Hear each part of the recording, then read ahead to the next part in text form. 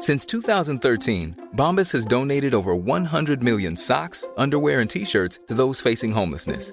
If we counted those on air, this ad would last over 1,157 days. But if we counted the time it takes to make a donation possible, it would take just a few clicks. Because every time you make a purchase, Bombas donates an item to someone who needs it. Go to bombas.com/ACAST and use code ACAST for 20% off your first purchase. That's bombas.com/ACAST, code ACAST. Ready to pop the question? The jewelers at BlueNile.com have got sparkle down to a science with beautiful lab-grown diamonds worthy of your most brilliant moments. Their lab-grown diamonds are independently graded and guaranteed identical to natural diamonds, and they're ready to ship to your door. Go to BlueNile.com and use promo code LISTEN to get $50 off your purchase of $500 or more. That's code LISTEN at BlueNile.com for $50 off. BlueNile.com, code LISTEN. Everyone knows therapy is great for solving problems, but getting therapy has its own problems too, like finding the right therapist, fitting into their schedule, and of course, the cost. Well, BetterHelp can solve those problems. It's totally online and built around your schedule. It's surprisingly affordable too. Connect with a credentialed therapist by phone, video, or online chat, all from the comfort of your home. Visit BetterHelp.com to learn more and save 10% on your first month. That's BetterHelp, H-E-L-P. If elected, Keir Starmer, a man, I quote, with nothing between his ears, is going to veer towards the ultra-right, betraying the people he claims to represent. That's according to economist Yanis Varoufakis. How can he be so sure? Well, he's seen it all before. From the ashes of the Greek debt crisis, Syriza, a coalition of the radical left, swept to power, with Varoufakis as their finance minister. They did so on a promise to the Greek people. A promise that they would fight the creditors and their conditions for a bailout. But the Prime Minister broke this promise. With trust in the left shattered, Greece is today, in the words of Varoufakis, led by an ultra-right-wing government, supported by fascists in Parliament. Varoufakis' journey with Syriza and beyond is documented in the new series In the Eye of the Storm, the political odyssey of Yanis Varoufakis. In his conversation with Ollie, he polemicises Starmer's Labour, the West's complicity in genocide in Gaza, and laments how the City of London operates like a mafia, with its capos rewarded by Westminster. Enjoy. Am I tough enough? Strong and stable leadership. Total rhubarb. Hell yes, I'm tough enough. Shut the fridge. Not another one? It's the Politics Show cast. I'm very glad you are back. On Valentine's Day, no less. Happy Valentine's Day. Well, as long as it's every day. For you? For all of us. Love Absolutely. every day. Absolutely, love every day. 365 days. What a message. That's what we'll take away from this. Yanis, for those who didn't see the last interview you did on Politics Joe, how would you like to describe yourself? Who are you? I am an academic economist who completely accidentally, just because capitalism went pear-shaped in 2008, I opened my mouth a few times more than I should, and I ended up in politics. So I became the finance minister of the most bankrupt European country, and that gave me it elevated me from being a second-rate economist to being a first-rate Greek economist. And actually being quite important. Your new documentary series, In the Eye of the Storm, the political odyssey of Yanis Varoufakis, follows the interlinked journeys of your own life, the Greek economy, the international economy. And I think a lot of viewers will sort of be asking themselves, how did we get here? A small correction, it's not my documentary. Go ahead. It's a documentary devised, imagined, executed, implemented, completed by a remarkable young British artist, Raoul Martinez, who for some strange reason, we have to ask him about that, decided to center this 6-part, 4.5 hour documentary on me. So I'm just a talking head in there, responding to his brilliant questions, but he has created a story out of my answers by editing them in a beautiful way, not so much about me, a story about the repercussions of the 2008 financial collapse, which brought about untold misery to people here in Britain, in the European Union, in my native Greece, but also shaped the world in a manner which has made it unrecognizable to the pre-2008 era. It has paved the way towards a an acceleration of the climate catastrophe, of the new Cold War between the United States and China, what's happening now in Europe. Effectively, Europe has been subsumed into NATO. So that's what this documentary is about. We will come to all of these substantive issues which you have just described.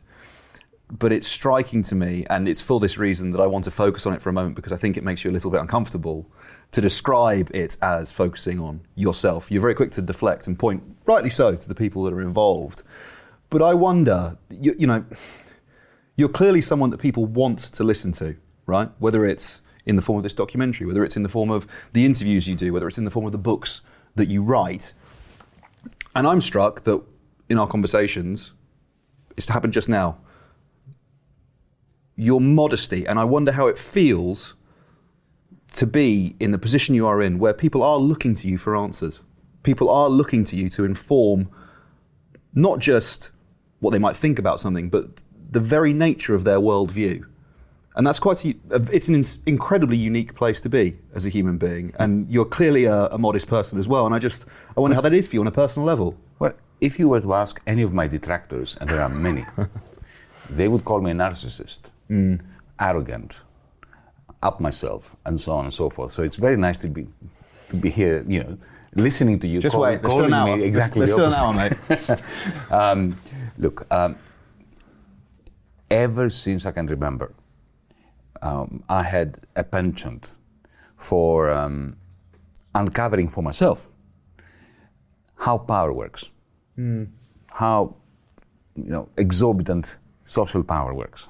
Not so much electricity power, but political power. The power to make other people do things that are against their interests on your behalf. Right? That always fascinated me. It was like a whodunit. It was the greatest crime that humanity has ever managed to accomplish, and therefore I wanted to unpack it, to analyze it, to understand it myself. And because I hated capitalism, and I didn't want to be involved in the labor market, I decided when I was studying here in Britain that I was going to become an academic. Not because I liked academia, but because it was a way out of the labor market. Essentially, back then, not anymore. Back then, you got paid to read, write, research, and teach, right? Yeah. That's effectively an escape from capitalism. And as a result of that, whatever I uncovered in this process of decloaking and unfrocking power, I was trying to explain to my students. And the one thing I didn't want to do was to bore them the way that my professors bored me, or most of them. So, I got a lot of pleasure out of putting forward an analysis of power to students, and I did this for decades. And I did it in many countries. I did it here in the UK, I did it in Australia, I did it in the United States, and then I did it in my native Greece. And then at some point, I think it was around 2003, 2004, I started realizing that, or feeling, sensing, that a tsunami was coming. A new, gigantic capitalist crisis, not one of those regular ups and downs, because, when I moved here to Britain in 1978, that was a winter of discontent that had just started. That was a crisis of capitalism, but it wasn't the big one, like big earthquake that demolishes everything. That happened in 1929, and it happened again in 2008. Around 2003, I started sensing that a big one is coming. So I started speaking out beyond the amphitheater, the lecture hall of the university. So that's the beginning of the answer to your question. Yes, it is the beginning to answer the question. And it's striking that I tried to get you on the personal, and you're already talking macro events about the Great Depression and the Great Recession, but I tried nonetheless. So let's stick with power actually for a second. And I know we covered this in our last interview on techno-feudalism, and I would encourage viewers to go and watch that as well, because it's a fascinating conversation. But just for the sake of those who are here now, in modern Britain, you ask the Prime Minister, who has power, and he'll say that he thought it was him until he got into office, and then he pulls a lever and nothing happens, and he can't quite understand why, and that maybe it's the officials and the civil servants, and they'll tell you, actually, no, it's the politicians, because they're the ones with democratic legitimacy and a mandate to rule and to govern. You ask an MP, and they'll say, no, I have no power. I get whipped by the whips. I'm lobby fodder. I vote how I'm told. I have no power. It's the media. The media have the power.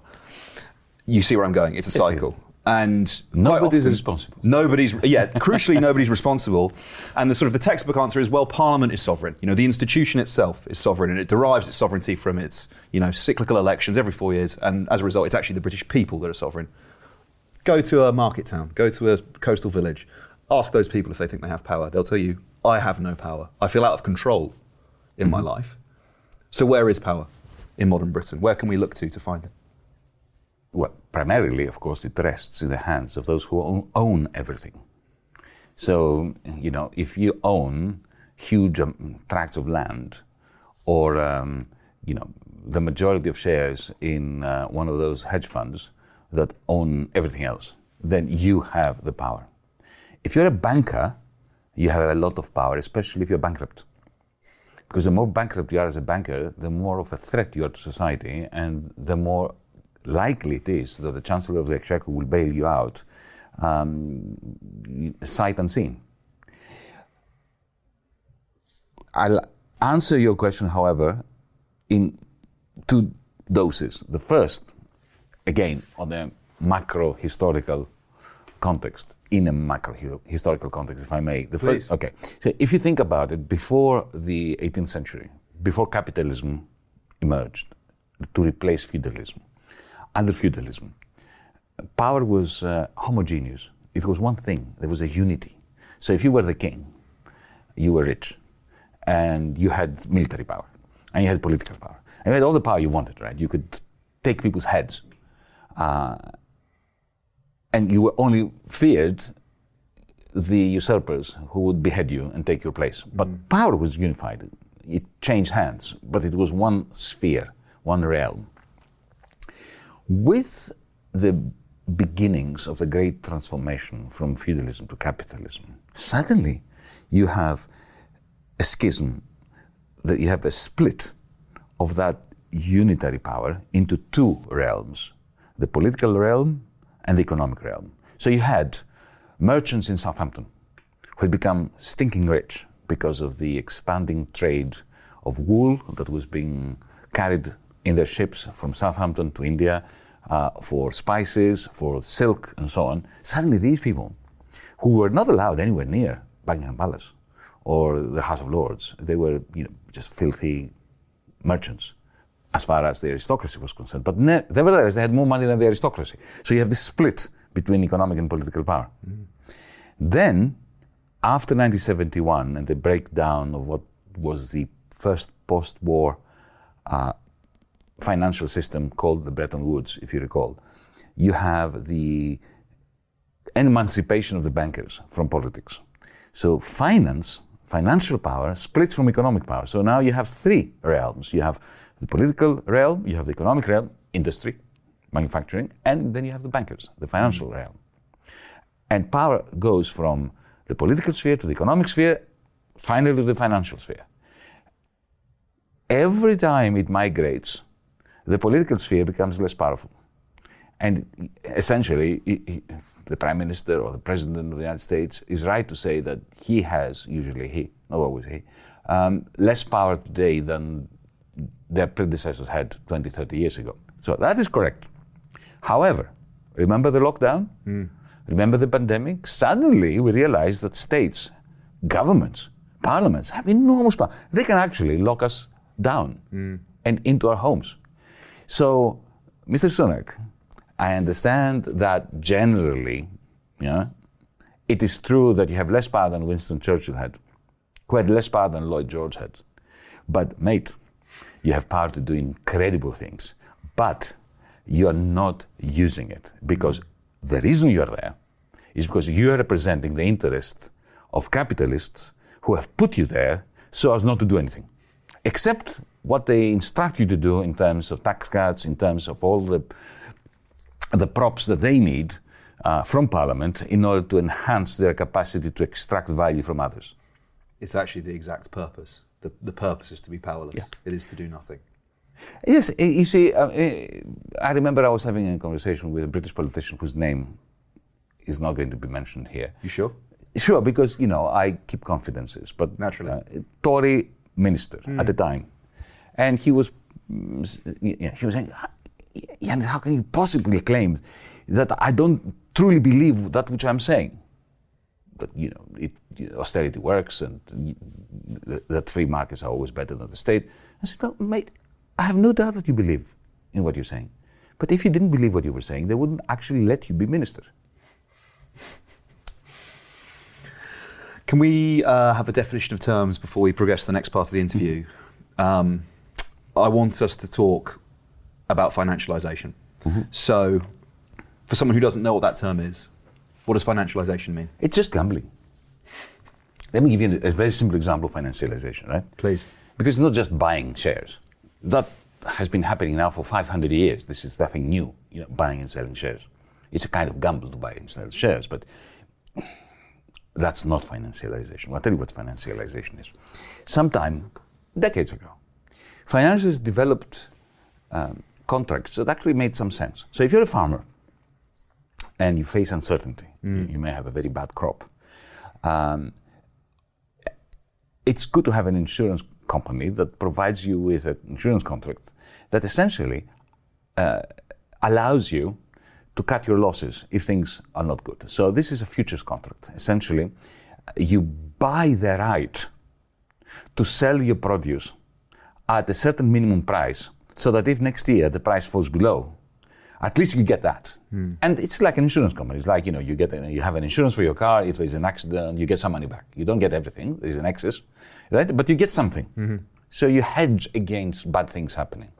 So these insurance contracts became then transformed themselves into options to sell shares. So moving away from agriculture, imagine you are a financier and you purchase £1 million worth of British Aerospace shares, right? You can hedge, you can reduce your risk by saying, okay, I just spent £1 million on these shares, but I will buy a contract that essentially allows me next year, if I want to get rid of them, say the share price crashes, that I can sell them for at least 800,000. So far, so good. But then they thought, okay, well, if we are selling people, financiers, an option to sell, why don't we sell them an option to buy? That becomes more interesting and more lethal. Because suddenly you can pay money that allows you not to sell, but to buy in the future shares that you have not purchased today, right, at a given price. So effectively you are betting that the price will go up. And as long as stock exchanges go up, because governments privatize everything and they allow, and they allow the bankers to lend money to people to buy more shares and so on. That's a that's what happened with Thatcher after 1981, 1982, the big bang in the city of London. Essentially, you are guaranteeing that the stock exchange will go up, and then you're giving people a reason to keep buying options to buy. And then you think, why am I buying shares at all? I'll just buy options to buy. But then, because if you buy if you have $1 million, instead of buying $1 million shares worth of British Aerospace shares, you buy 10 chunks of these options to buy, no shares. You place 10 bets that the price will go up. If the price goes up, then you have turbocharged your winnings compared to what you would have gotten had you bought the shares. But so that's financialization.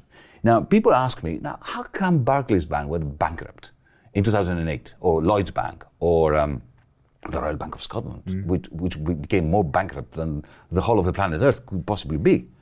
The answer is because if you keep borrowing money from American banks to buy these options to buy, and you effectively have turbocharged both your prospective winnings and your prospective losses.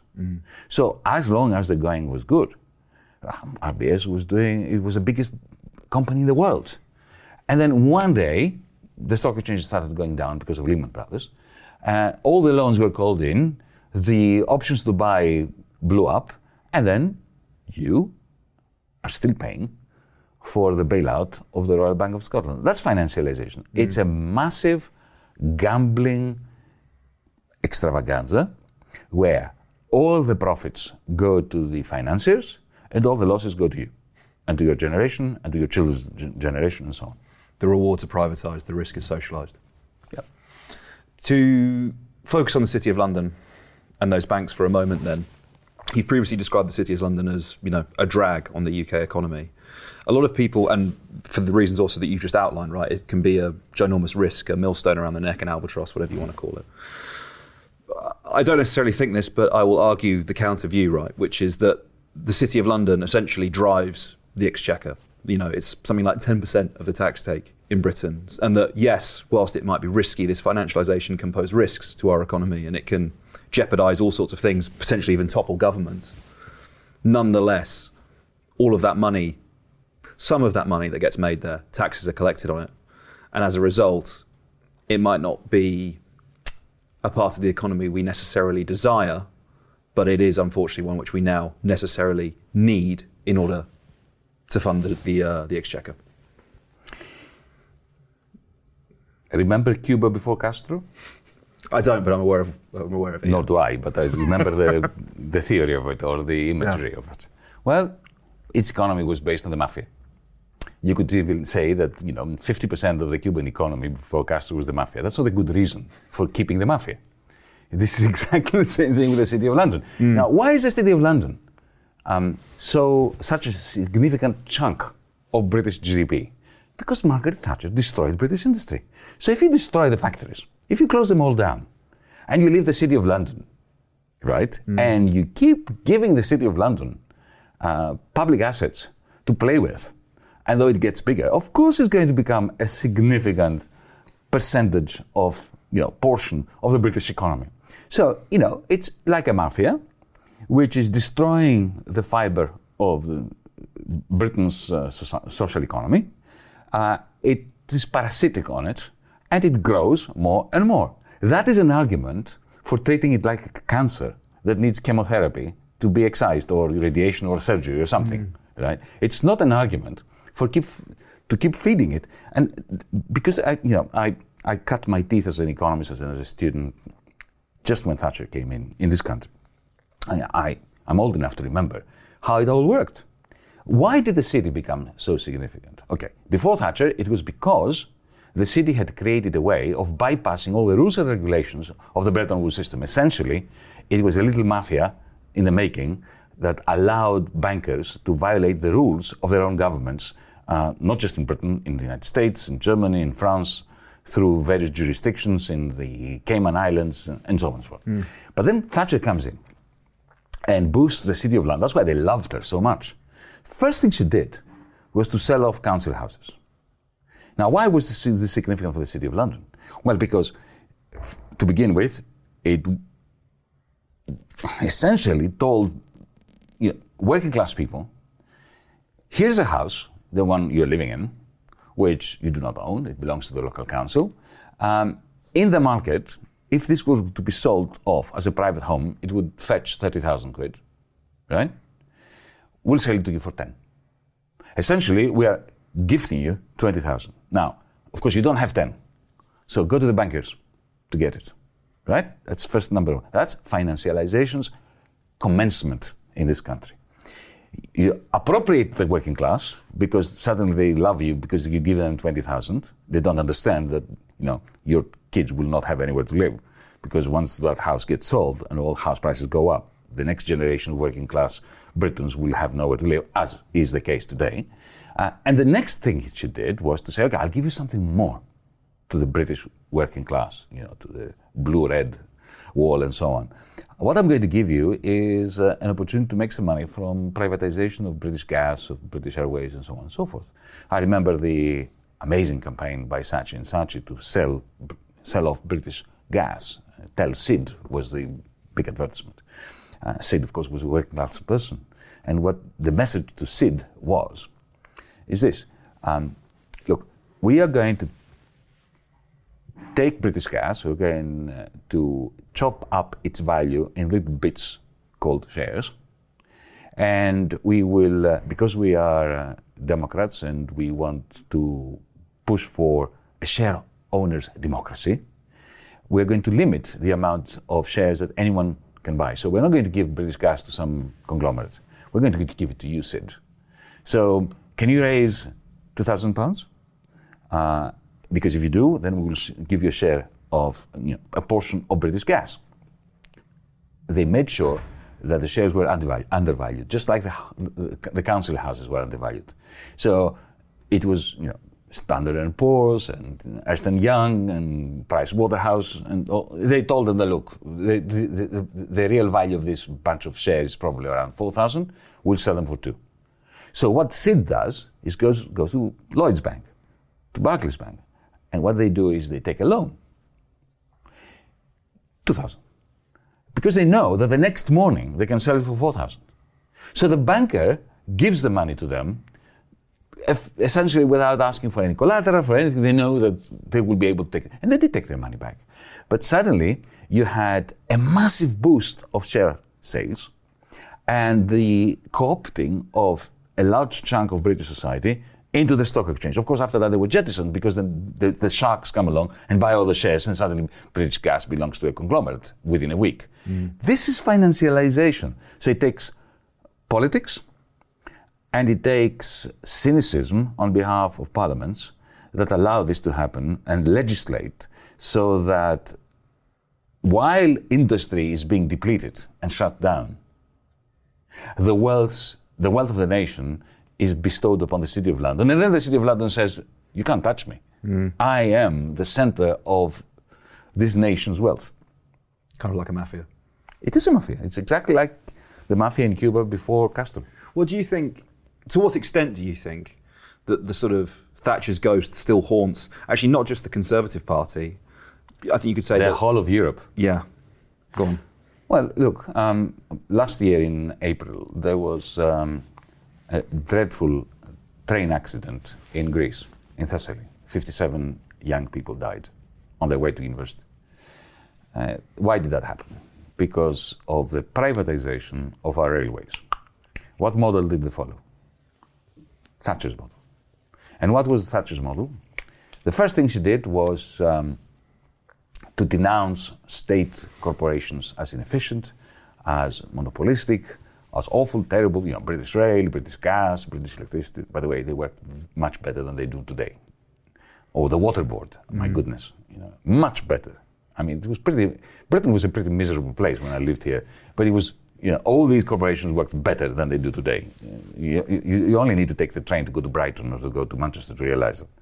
Okay, so she presented them as ancient and archaic and arthritic, in need of modernization. What was the modernization? You break up the network. You create one company that owns the tracks, and then other companies that own the rolling stock, and so on. And remember what happened immediately after that, King's Cross. You had the massive railway accident, because it's if you have one company owning the tracks and another owning the rolling stock, it's a little bit like you and me driving a car together, you steering and me using, having the throttle controls and the brake controls. We are going to crash. I think we do quite a good job. I understand the analogy you're making. Together, we are not going to do a good job. Do you reckon? The chances of an accident are significantly boosted. They are. Electricity markets. We should never have an electricity market. The notion of an electricity market is a crime against logic, because it can never be competitive. Never. Why? Because in the studio, in your home, there's one electric wire that comes out. Okay? And you take that electricity. If you had the possibility of having 50 electric wires, imagine 50 different networks of wiring through the city of London, right? And you could say, oh, this is cheaper today, I'll take that one. Then maybe you would have a market. But with electricity, you can't. So there's one wire coming out, and the government has to simulate a market, which takes the form of some kind of auction house, when different private companies that produce or carry electricity or sell electricity supposedly compete with. They don't compete. It's a cartel. It's like OPEC. They cooperate fully in order to skin you. So how did we get electricity markets across Europe now? I mean, the reason why we have this massive cost of living crisis, part of it, is because we have electricity markets. If you look at their profit rates, in Britain, in Germany, in Greece, in Austria, in Italy, during this crisis after the war in Ukraine in particular, right, their profits are going up. Why should their profits be going up? The answer cannot be that natural gas has become more expensive. That's a cost. I understand price going up in sync with the cost. But when they tell me, and they celebrate this in the stock exchange, that profit rates are going up, it means that prices are going up faster than the costs, by definition, which means they're a cartel. That's why competition doesn't work. Where does this disaster come from? Margaret Thatcher. But wasn't she brilliant in the way that she managed to wipe the floor clean with the Labour Party, with the Liberal Party, with her own wets, and push all this in? And not only push this in, but cause an infection in the European Union. Because every cynical and oligarchic policies introduced in this country is now in Greece, in Italy, in Portugal. The extraordinary thing for me in previous global crises, and I think World War II is probably a pretty good example. I've interviewed Mick Lynch about this, and he talked about, the sort of the people that were seen to be profiteering during rationing, right, going around pubs selling black market goods to make a profit, were called spivs. They were sort of socially, they were pariahs, ostracised from society. Now, a corporation skins the public, as you've just said, right? Colossal profits, billions in profit. And there seems to be apathy. There isn't a popular revolt, a mass protest movement. No one is marching to the gates of Centrica or, take your pick, name the company, demanding that they get their money back. Why do you think that is? Is there it's almost, to sort of, to quote Mark, to do a bad job of quoting Mark Fisher, the sort of the lack of an ability to imagine an alternative political reality, right? That this is just the capitalist system we happen to live in, and we have to suffer the consequences. May I be a bit damning about the political party? By all means. It's the fault of the Labour Party in this country. It's the fault of the centre-left across Europe. It's the fault of the Democrats in the United States. When you have a social democratic party, whether it is the SPD in Germany or the Labour Party here, which trades in a vision of a just society. And when they come to power, they turbocharge every oligarchic policy that they've inherited from the Tories. This causes two social phenomena. One is people become apathetic and stay at home, and they don't want to know about politics, or they become fascists. Not fascist in the sense of, Mussolini's uniforms and so on, but become xenophobic, they become cynical, they start believing that Brexit is going to allow them to take back on control when all it allowed was, for Mr. Johnson to become Prime Minister. It is the fault of the left. And I include myself in this. It is our fault. We must blame no one except ourselves. Think of the United States in 2008. Barack Obama was elected with a mandate to get rid of the Wall Street bankers and bail out the banks because you can't let them fail. People's savings are in there, but we will get rid of the bankers. That was the cry call, which is what FDR, Roosevelt had actually done in 1933. Roosevelt had liquidated the bankers, not the banks, the bankers. And that's why the bankers really hated him. What does Obama do? He takes two gentlemen, Tim Geithner and Larry Summers, who were Clinton's duo in the finance ministry, in the US Treasury Department. The two men who had worked for Wall Street to unshackle the bankers and to let them go crazy, to the extent that it brought about the 2008 financial collapse. He takes these two men and gives them a mandate, save the bankers. And they print together $12 trillion American dollars to save the bankers. Do you know what the result of this is? This is a rhetorical question. Donald Trump. It's natural. I understand the blue-collar workers that Hillary Clinton deplorably called the deplorables. Yeah. When they say, look, we tried you. I mean, the idea that Trump was elected on the wave of racism, that's rubbish. Black people who voted for Barack Obama in 2012, 2008 and 2012, they voted for Trump. Mm-hmm. That's why he got elected. There aren't enough racists and fascists in the United States to elect the president, even with the stupid electoral college system that they have. Mm. So, in my country, when we presented, when I say we, I mean Syriza, the coalition of the radical left party, to which I belonged, and with which I was elected to parliament in 2015 and became finance minister. We offered the people, after I had tried all different alternatives, we offered, as you put it, a meaningful, coherent, alternative plan of what needed to be done. And our party went from 4% to 36%, and we formed the government. And in the first 5 months, we stuck to our guns. We were true to the spirit of the manifesto that had gotten the mandate from the people. And when we crashed with the most powerful forces in the universe, like the International Monetary Fund, the European Central Bank, Wall Street, the City of London, Frankfurt, the whole cabal of powerful people, and finances in particular, we held a referendum. And the question was, do you want us to keep fighting or not? Should we give in? Yes or no? And the answer was no. 62%. We had gone from 4 to 36 to 62, right? And what happened that night?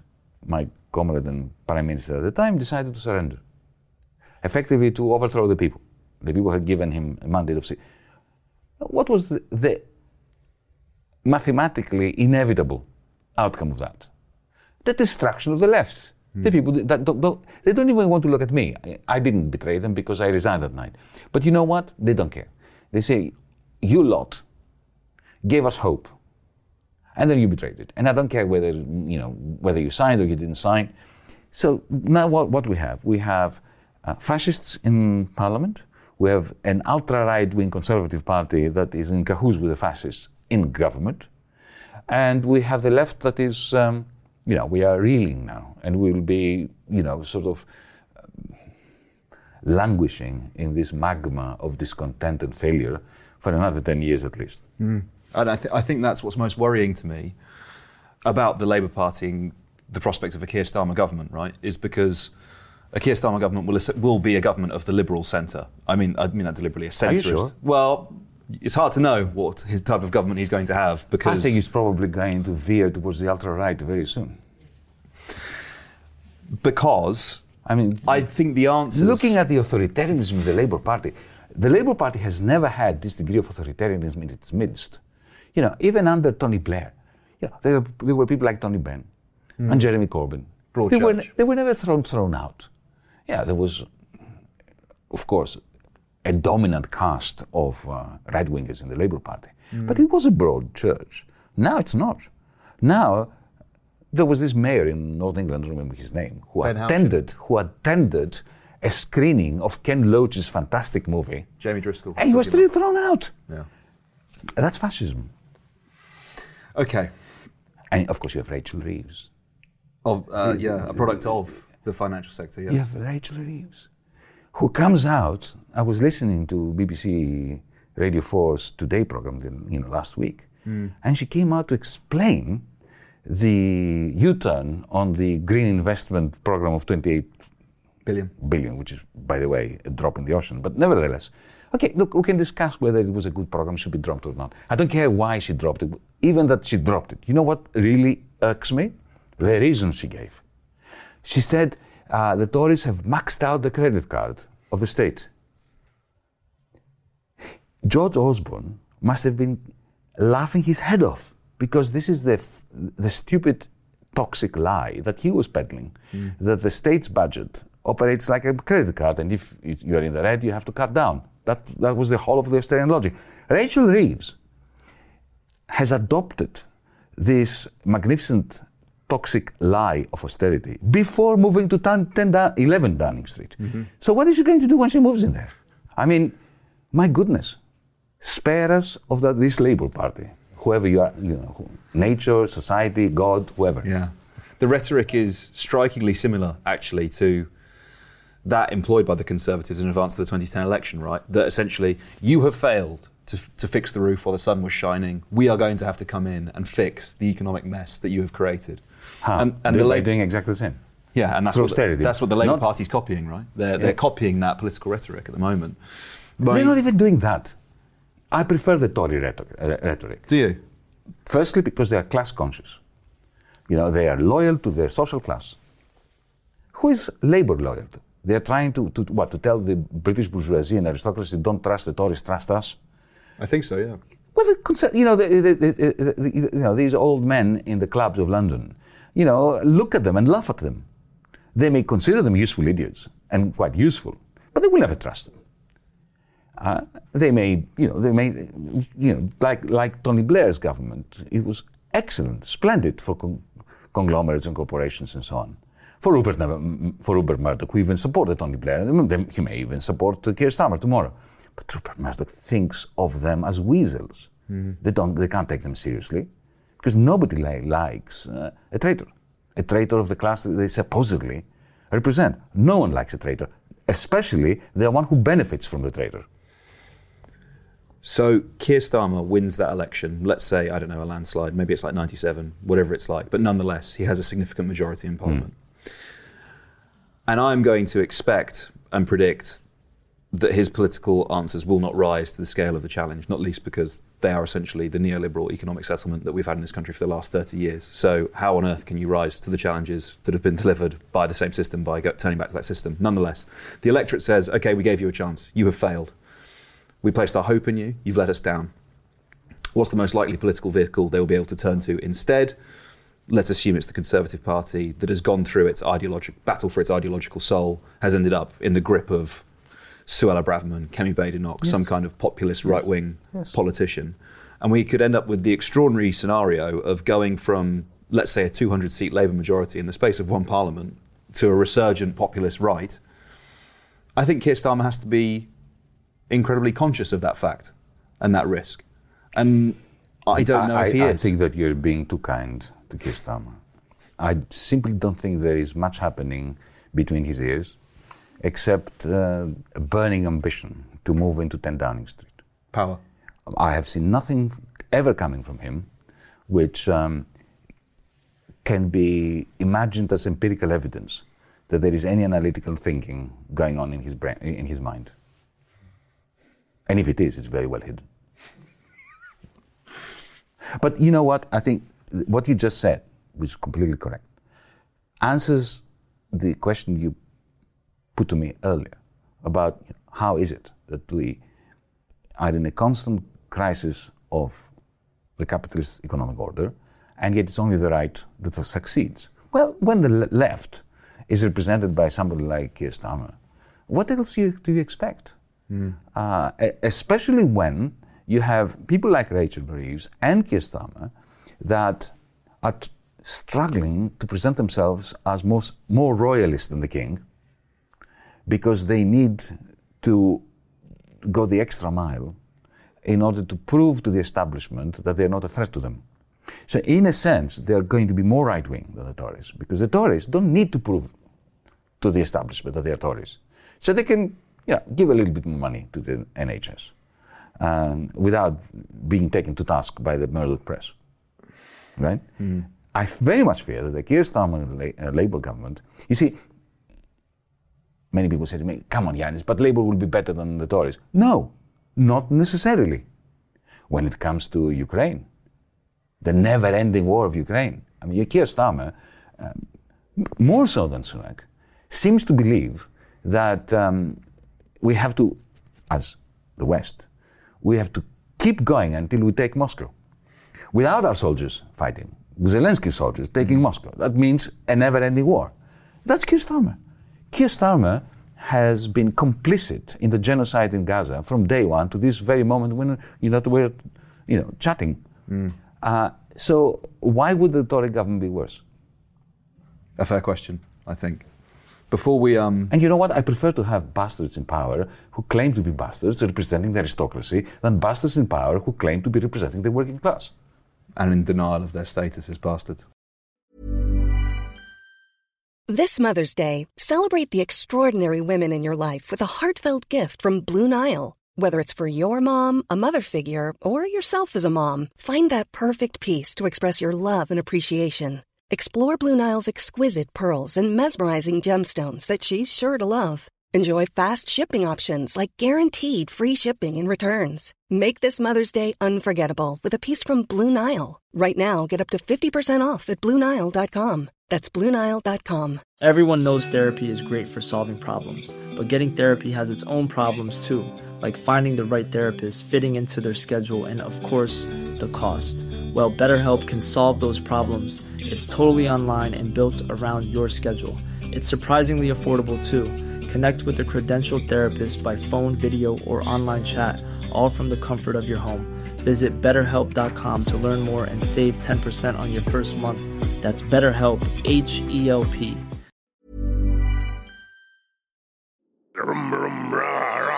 It's the Politics Show cast. Before we draw this to a close, I'd like to talk for a few questions, if we may, about the crisis in Gaza that you just mentioned. The situation in Rafah is worsening. More than 1 million people, displaced people there now. The shelling has started, the bombardment has started. How conscious should we be in the West of the decision that came out of The Hague, that there is the potential for a genocide being caused in Gaza at this moment in time? And do you think that Israel's current actions, specifically what's happening in Rafah right now, constitute, well, I mean, you did just use the phrase, but I'd like you to expand on it, a genocide?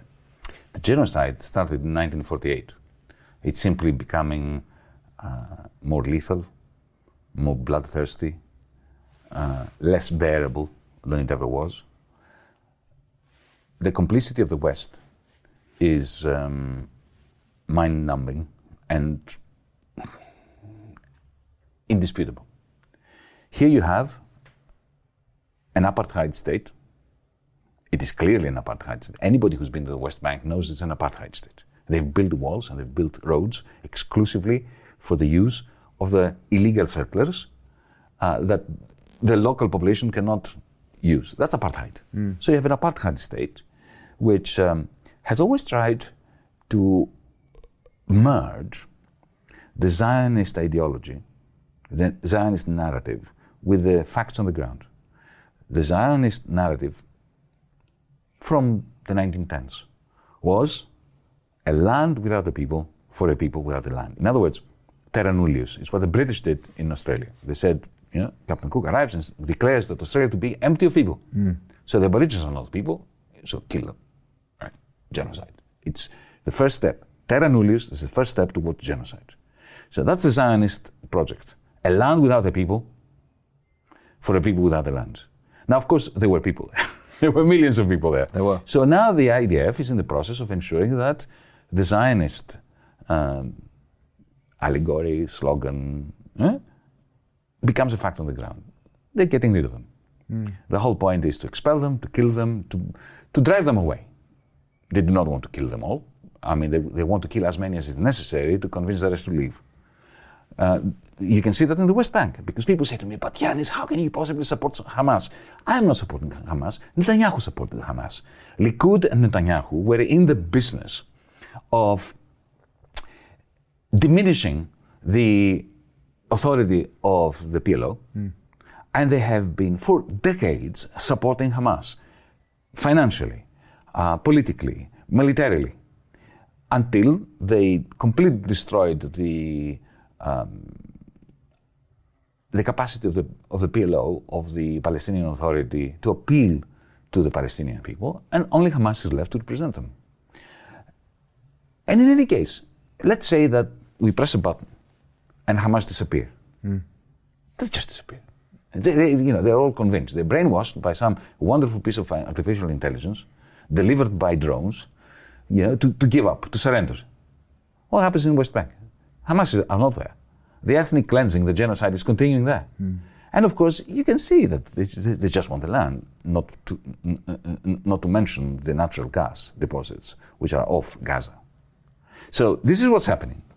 The West, especially those who claim to care about human rights, we must accept that we have now proven beyond dispute that we never cared, as countries, as polities, as establishments, as media, about human rights. We only cared about our human rights and the human rights of our friends, of our bastards, right? If you are not one of us, you don't have human rights. You can be bombed, you're never killed. Even if we kill you, you die. Whenever they say, hang on, what's happening? They are terrorists, right? So, never before has the West's image around the world been so terrible. What is happening is, at once, in the West, public opinion, conventional wisdom is solidifying its support for Israel's genocide, but the rest of the world is becoming more and more disillusioned with the so-called principles or ethical dimension of the Western polity, of the Western way of thinking. You mentioned drones there, and I would like to, if we have time, to cover the intersection of sort of techno-feudalism and this conflict. But can we just hone in for a second on the sort of the shifting of Israel's stated war aims? Because initially we were told it's the destruction of Hamas, right? Which poses its own questions, because does that mean the military infrastructure? Does that mean the nurses that are employed in the Hamas-run health ministry, for example? But that was the initial stated aim. And gradually the rhetoric has changed to security control in Gaza. The rhetoric is shifting. And I wonder, first of all, what you believe the actual war aim is for Israel. And secondly, whether you think that aim is achievable. The original war aim has always been to take over the land from the river to the sea as part of a greater Israel, to expel half of the Palestinians and to keep the other half as bonded slaves. That was it. The original apartheid idea of the white supremacists, the Boers in South Africa. That's why we call it an apartheid state. That was always the case. Up until the 7th of October, that plan was working magnificently, because you and I were not even discussing Palestine, at least not to the extent that we are. Especially public opinion worldwide had accepted that it was over, that Israel had won, that the Palestinians in Gaza were fading. 60% of children before the 7th of October were malnourished.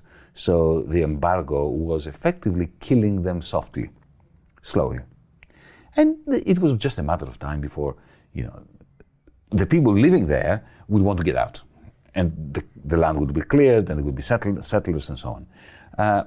While in the West Bank, you had something like 200,000 settlers 10, 15 years ago. Now you have 800, 900,000. So they keep settling. They go straight from Boston or Brooklyn, or they go straight to a house of a Palestinian that has been thrown out of his home illegally in occupied land. So that was the aim. On the 7th of October, Hamas's actions shook the military establishment, the intelligence establishment in Israel, because they realized that they had not contained them to the extent that they had hoped they would. But that was a magnificent opportunity for them, essentially to kill lots of Palestinians, and to use that setback in their intelligence community as an opportunity for speeding up the process of genocide. That's what it is. And as far as Netanyahu is concerned, his war aim is that the war doesn't end. An endless war, because he knows that the moment it ends, he loses the prime ministership. And you have Biden, Scholz, Macron, Rishi Sunak supporting this war criminal. Therefore, they are war criminals themselves. I'm glad you mentioned the international leaders in connection to this, because I wanted to get your thoughts on how realistic international pressure is in possibly bringing about an end to this conflict, whether that's... I don't see the international pressure. Where is it? Well, that's what I'm going to ask you. Where is it? Mr. Borrell, the ridiculous supposed foreign minister of the European Union, the High Commissioner for Foreign Affairs, gave a speech for the first time which was critical of Israel. And he said that they've gone too far. They've gone too far in Gaza, right? And how can they kill these people? They are sending them the weapons, the bombs that are being dropped on Rafah as we speak. How dare he? How dare you, Mr. Borrell, ask such a question? You are arming the hands that are killing the Palestinians, and you have the audacity to question why is it that they are continuing to do it. You're giving them every reason to be doing it. You know, President Biden came the other day out and said something similar, that they've overdone it. If he orders today that the American army ceases to support through the satellite system, through delivery of armaments, spare parts for their planes, and of course these gigantic bombs that are being delivered daily to Israel by the American military, the war will end tomorrow. So if it was applied, international pressure could bring about an end to this conflict? Yesterday, would have ended. We are, in the West, responsible for the maiming and the killing of the children of Gaza today. We are responsible for it.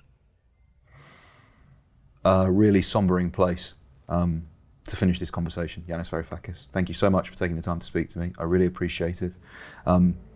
We started the conversation talking about the documentary, not made by you, but certainly it features you in some parts. In all parts, but it's the artistic... When you watch a movie, it's the director's artistic creation. It's not the actors. Absolutely. I was just the talking head in there. Of course. Where can people find the documentary should they wish to see it? You can see now the link. Go for it. It's called In the Eye of the Storm. Follow it. Yanis Varoufakis, thank you so much for taking the time. Well, thank you.